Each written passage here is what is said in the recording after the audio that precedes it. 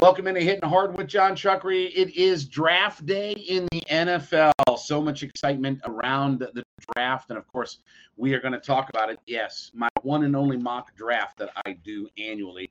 We're going to go over that. We'll talk about some more of the draft thoughts and philosophies and what the Falcons may or may not do. And he's back. Talk about that and a lot of other things. It is Hitting Hard with John Chuckery on Locked On Sports Atlanta. This is Hittin' Hard with John Chuckery, part of Locked On Sports Atlanta. And it starts now.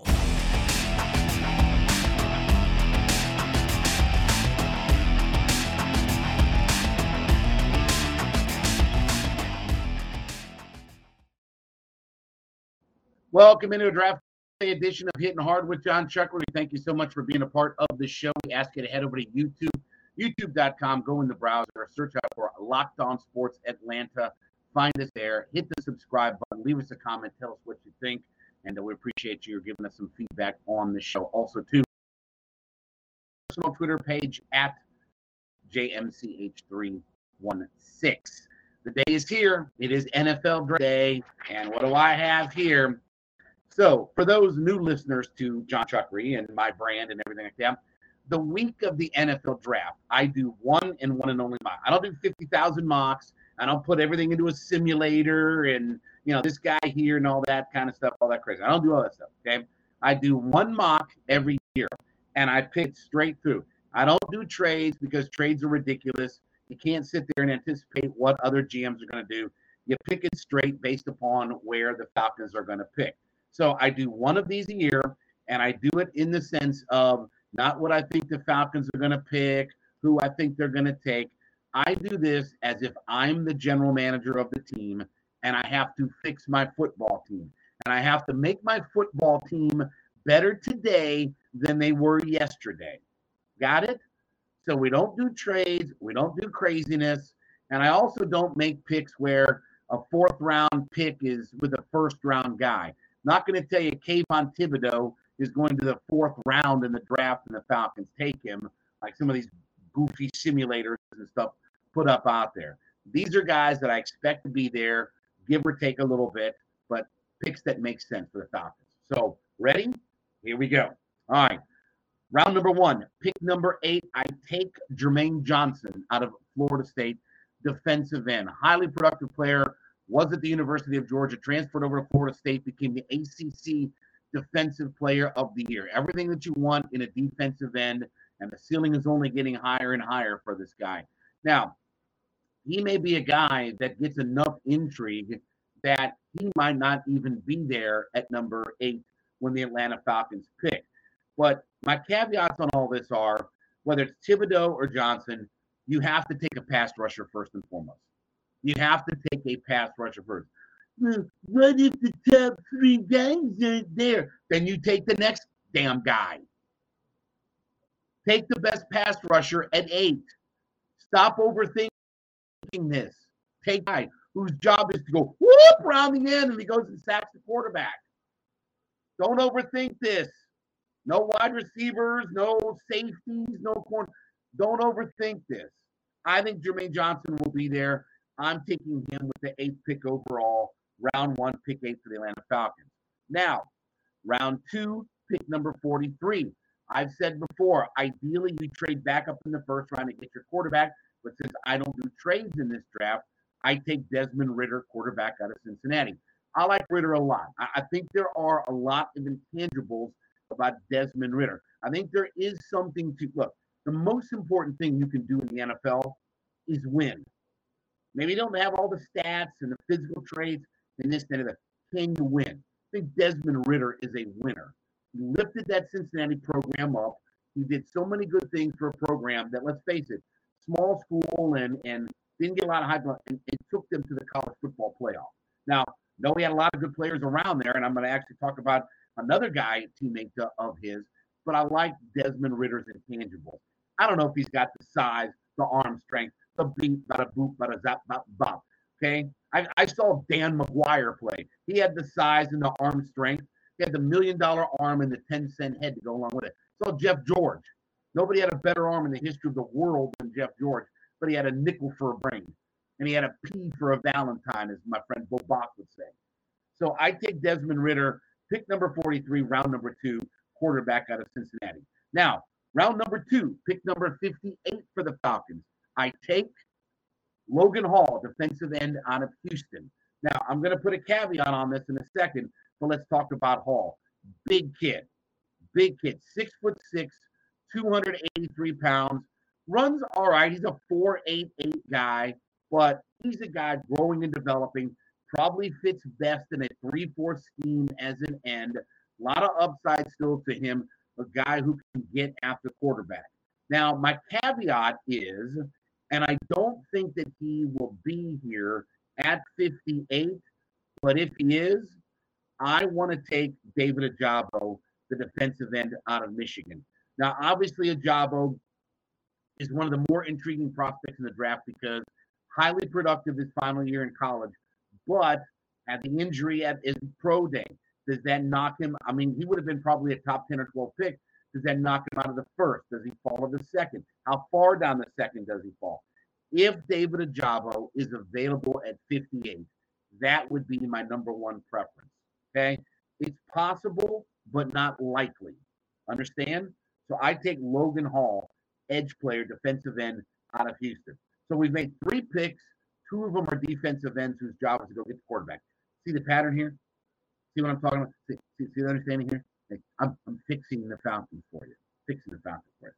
Round number 3, pick number 74, Alex Pierce, wide receiver out of Cincinnati. We talked about Desmond Ridder. Well, his favorite target was a guy who is a definite physical wide receiver. Maybe not some of the top end speed, but again, he's not too bad at 4.41, but certainly a guy who has the frame and can play as a strong wide receiver. We know that this team needs guys who can catch the football, guys that can play on the outside.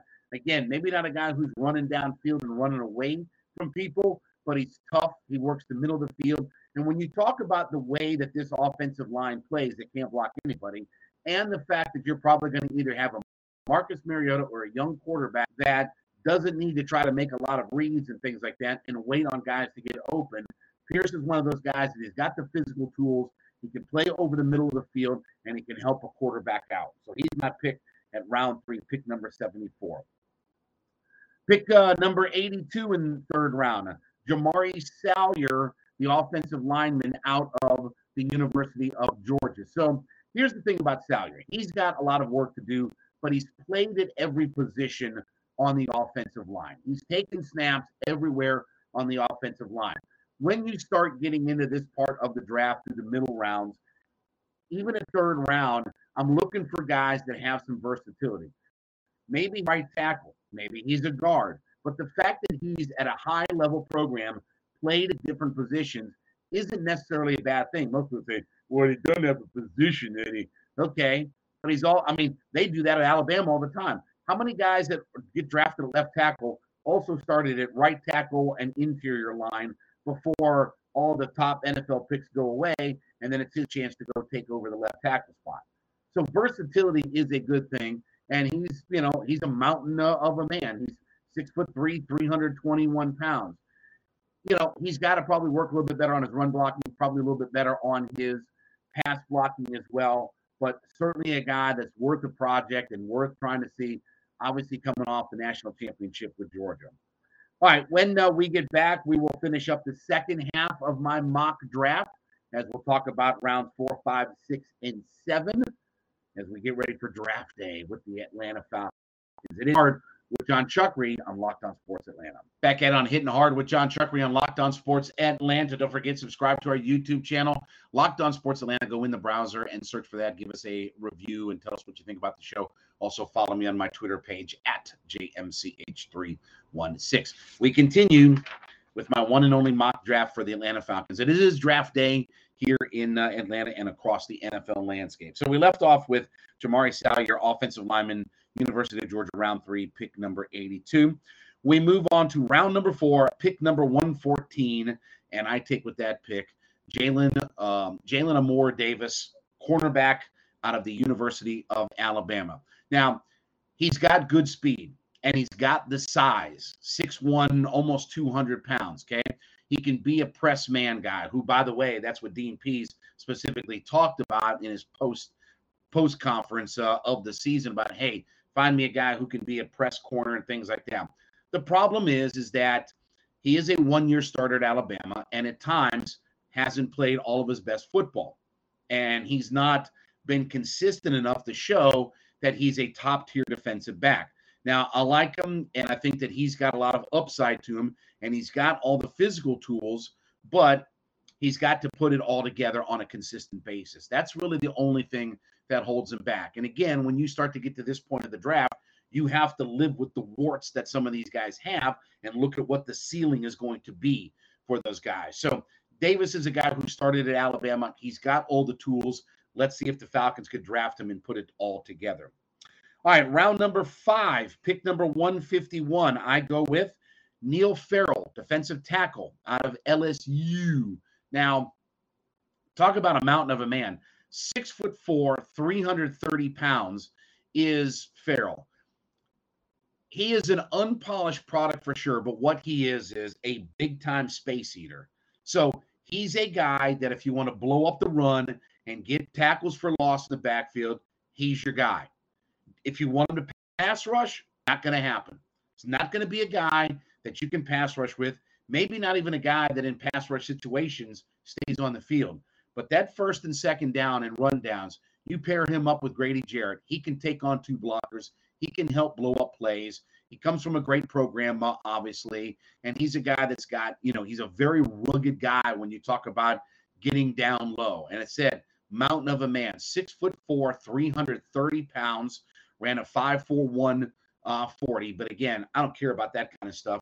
I need a guy in the middle of that defensive line that eats up some space. And even if he's only a 2-down player, who cares? You're talking about a 5th-round guy, which, by the way, is where they found Grady Jarrett, just for craps and giggles if you want to know out there. So I take Neil Farrell, defensive tackle out of LSU, with the 5th-round pick. Round number 6, pick number 190, Dontario Drummond, wide receiver out of Ole Miss. Now, he's a guy that's got some nice physical tools, 6'1", 215, got some size and strength, probably a slot receiver, was obviously productive at Ole Miss.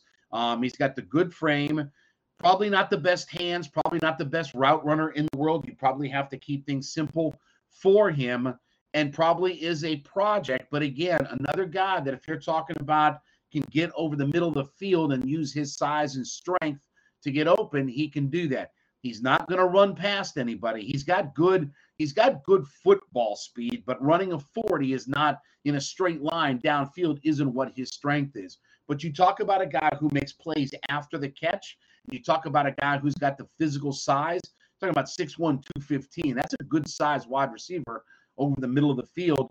If he can do some of that and help out your young quarterback or Marcus Mariota, I think he's somebody to take a look at. I pick him in round number 6 at pick 190. And then finally, round number 7, pick number 213, Darian Kendrick, cornerback out of the University of Georgia. Look, Kendrick's one of those guys that has played in a lot of big moments in his collegiate career. The spotlight on him. Does he have the great speed? No. Does he have the great size? No. He's definitely a work in progress. But you talk about a guy who, if nothing else, has been in some of the biggest moments in college football. Played at Clemson, played at Georgia, started there. Part of a national championship team, part of a successful Clemson program. There is, again, something to the idea of a guy who's been a winner, who's had to compete. Okay, and look, we're talking about a 7th-round pick at this point. We're not talking about guys who are supposed to make impacts and supposed to do much of anything. You put a guy like that on your special teams, but he is a guy that comes from a winning program. I like guys that come from winners. I like guys that come from winning programs. That is my mock draft. Now, look, tonight we start with round number 1. Do I think the Falcons just make this easy and draft a defensive player? I sure hope so. I hope that they make this easy and don't make it difficult. I know everybody's mocking wide receiver, safety, corner, this and that, whatever like that. And there's some people that have mocked offensive line. I've said before, the 3 positions that I won't get angry at drafting. Obviously, defensive line, which should be what it is. Offensive line won't aggravate me. And even if they draft like Malik Willis at number 8, I won't be completely aggravated by that simply because they need a quarterback. And I don't like the idea of kicking quarterback down the road and waiting another year and another year and another year. And, well, it didn't work out this year. We got to find. I'm not a fan of doing all of that. So I'd rather go draft my quarterback when I'm available to draft it, and then let's move on. And if it doesn't work, we go draft another quarterback the next draft. Right? I mean, that's just how you kind of have to do it. So I hope the Falcons make this easy. And listening to Terry Fontenot and Arthur Smith, listening to some of the pundits and things like that, out there, I don't know. I mean, this draft is all over the board, and certainly you look at the first 7 picks that are going to happen before the Falcons, they're going to be all over the board. There's no real consensus, number one.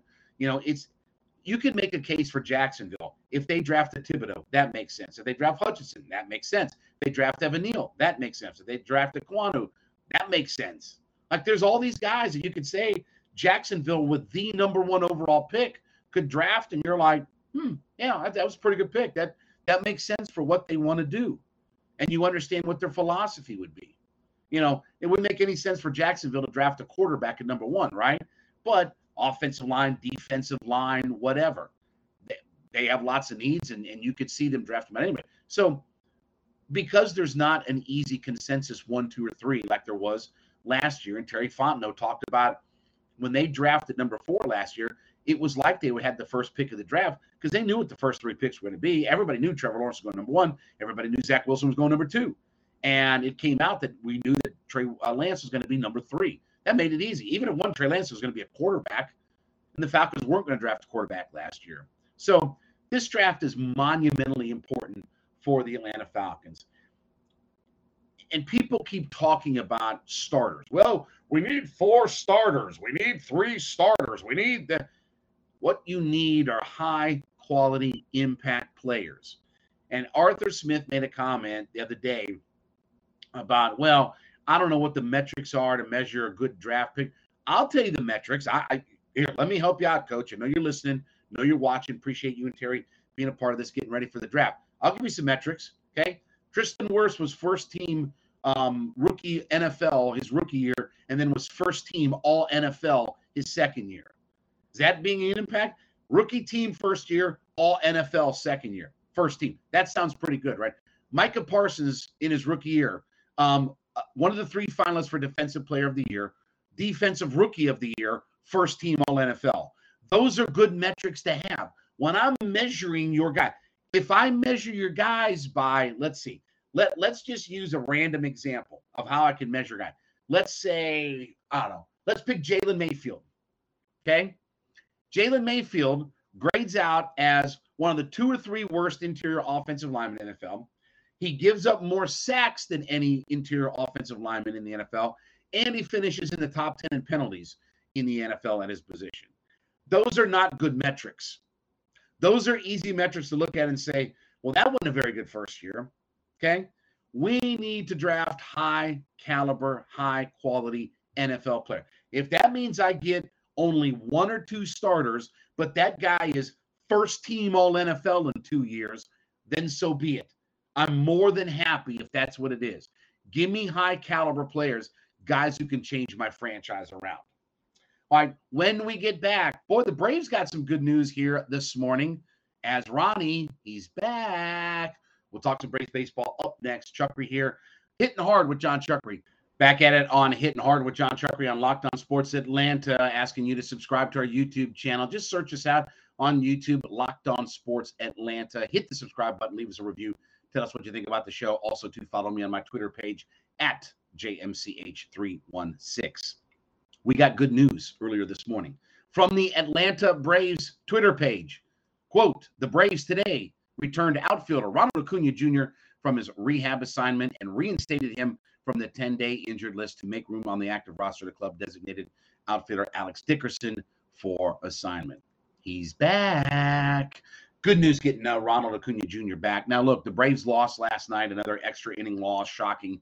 The Braves were one of the worst extra inning teams in Major League Baseball last year, and they lost 6-3 last night to the Cubs. So now with Ronnie back in the mix, I do think that you probably DH him a little bit here at the start, although he might be like a late inning defensive replacement. I'm not sure that you just run him out there for 9 innings in center or right field and just crank it up and go. Maybe they do, because they certainly brought him up a little bit early. The thought process is that probably Monday was when he was probably going to come up, even though the original date was May 6th. A lot of people thought that Monday would be the day that they would bring him up and all that. But we also heard from Ronald Acuna. He said, hey, look, I'm ready to go. I've done my rehab assignments. I'm feeling good. Let's get this thing cranked up and going, okay? Now, I do think that the Braves will have a little bit of a cautious approach when he comes up. Like I said, might DH a game or two first, might be a defensive replacement later on in the game, just getting his feet wet. And, obviously they're about to hit the road. So I think what they want to do is, they'll wrap up with the Cubs, but I think they want to get him up here so they could get him up and get him ready to get on the road with them heading down to Texas, because they'll this weekend, they'll head down to Texas, play the Rangers before they head up to Gotham and play the New York Mets. Now, the great thing about Ronnie, obviously, is, the amazing part when you look at what he's done in these 4 years, and one of the big transformations has just been the idea of how much his on-base percentage has changed over the last 4 years. First 2 years wasn't bad. It was pretty good, 365. Anytime you're a player that's above 350, that's where you want to be. But as he got into that leadoff role and he sort of changed what his role is and what he's supposed to be as a major league player, you look at his on-base percentage and he's been over 400, or in that range over the last couple of years. Last season was 400. The season before that was 394. So that is a big transformation for a guy to understand his role and find himself embracing where he hits. Not just, let me go slap home runs every time I'm coming out. Learning how to get on base, learning how to walk, learning how to use pitch counts, and get yourself on base so that all the guys behind you can find a way to drive you in. Now, you give me Ronald with a 400 on-base percentage, Matt Olson still at 435. There's going to be a lot of guys on base when Riley, Ozuna, d'Arnaud, Albies, when those guys come up. This is where the depth of the lineup really pays some dividends. And, because Rosario has not hit well, and now he's going to be out. He had successful eye surgery. They had a hole in his eye. Some people think I have a hole in my head, but he's got a hole in his eye. He'll be out 8 to 12 weeks with that. So because he's not hit well, and you don't really have a guy you feel comfortable in the leadoff spot, you kind of put Ozzie there because you feel like he's got the speed, but maybe he doesn't have the on-base percentage. And I like Ozzie more in a run-producing role at this point. Ronnie slides right in, and now you've got Ronnie and Olson before you get to all the boppers and Riley, Ozuna, Albies, d'Arnaud, Duvall, blah, blah, blah, blah, blah, blah, blah, blah, blah. Now, the other part of this, too, is anything that helps the outfield defense is a plus. Because, brother, it has not been a good defensive outfield so far for the Atlanta Braves. Rosario's been a disaster. Mix and matching guys. Duvall's fine, but Adam Duvall's not a 160-game center fielder in Major League Baseball right now. You have to monitor. He's 33 years old. That's a tough position to play if you're 23 years old as center field in Major League Baseball, but 33 years old trying to run around and play 155, 160 games, just not a realistic thing. So don't be surprised if Ronnie spends some time in center field. And again, maybe it's a situation where you DH him early on in the game, you get a lead, late in the game, he runs out to center, Duvall moves over to right field, and you give Duvall a little bit of a break. Or don't be surprised in mixing and matching with, Arcia and some of these guys that, maybe it's time for Duvall to get a day off here and a day off there just to kind of rest his legs. And then Ronnie maybe plays a little bit of center, plays a little bit of right. I do think that long term, that they want Ronald Acuna Jr. in right field. I think that's the spot that makes the most sense. Is he a good enough player to play center field every day? Yes, of course. He can be Mike Trout, but that's a lot of wear and tear on your legs. That playing center field, and having to hit lead off and have the most at bats on your team is a lot of wear and tear on your legs and body. Playing right field takes a little bit of that off. He's got the arm that he can play right field, no issue, but certainly the stress on his legs certainly is one of those things that you have to factor and consider in. What I'm going to be curious with Ronald Acuna more than anything, I'm not worried about the home runs. I'm not worried about the defense. Will he steal bases? Stole a base or two when he was down the minors, didn't he? Got a stolen base or two. I want to see that aspect come back for the Braves. I consistently say this, that I don't think the Braves take enough advantage of their speed. They do some good things on the bases where even Marcell Ozuna, when he gets it going, he can at least get around, and he's not afraid to take an extra base, say first to third on a single to right field or what have you. That's where the Braves have an advantage that I don't think they take enough of with Dansby, with Ronnie, with Ozzie, with some of these guys that they have. I like to see them use their speed more. I understand baseball's not a game that likes to use speed. You sit back and you wait for a 3-run homer and you strike out 700 times, and that's how you do it out there. But I will be curious to see Ronnie getting back in the top of that order, and if he gets out there and uses some of his speed and puts even more pressure on pitching and defense. It is such an important key in baseball that you get a guy on base, and if you got a guy who can run and who can steal bases, you're putting so much more pressure on that pitcher to have to be finite and make some better pitches. So excited to have him back. I expect to see him in the lineup tonight in some form or fashion, maybe DH, then move out to outfield for a little bit as a defensive replacement. But it's good to have Ronnie back, and now we got some things going at the top of this order. By the way, too, Charlie Morton needs to get figured out. He labored last night, 2 1/3, 70 pitches. His ERA is up to 7. He's got to get some things figured out. They need Morton to get right. Max Fried starting to figure some things out. Kyle Wright looking good.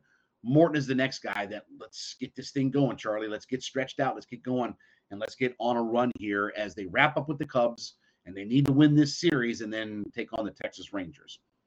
All right, we appreciate everybody being a part of the show. Thank you so much for making Hittin' Hard with John Chuckery your first listen each day. Don't forget, make your second listen be A to Z with my guy Mark Zinno, the return of Mark Zinno to the Atlanta Sports Airways. Opinions that you may not like, but you know that you've got to listen to. A to Z with Mark Zinno is part of Locked On Sports Atlanta as well, free and available on YouTube and wherever you listen to your podcast. We will come back tomorrow. We will recap what the Falcons did in round number 1. We will see if I'm aggravated. Am I feeling good? How am I feeling? We'll talk about all of that, and the Braves wrap up with the Cubs as well. This has been Hittin' Hard. Subscribe to our YouTube channel. Check me out at JMCH316. Hittin' Hard with John Chuckery on Locked On Sports Atlanta.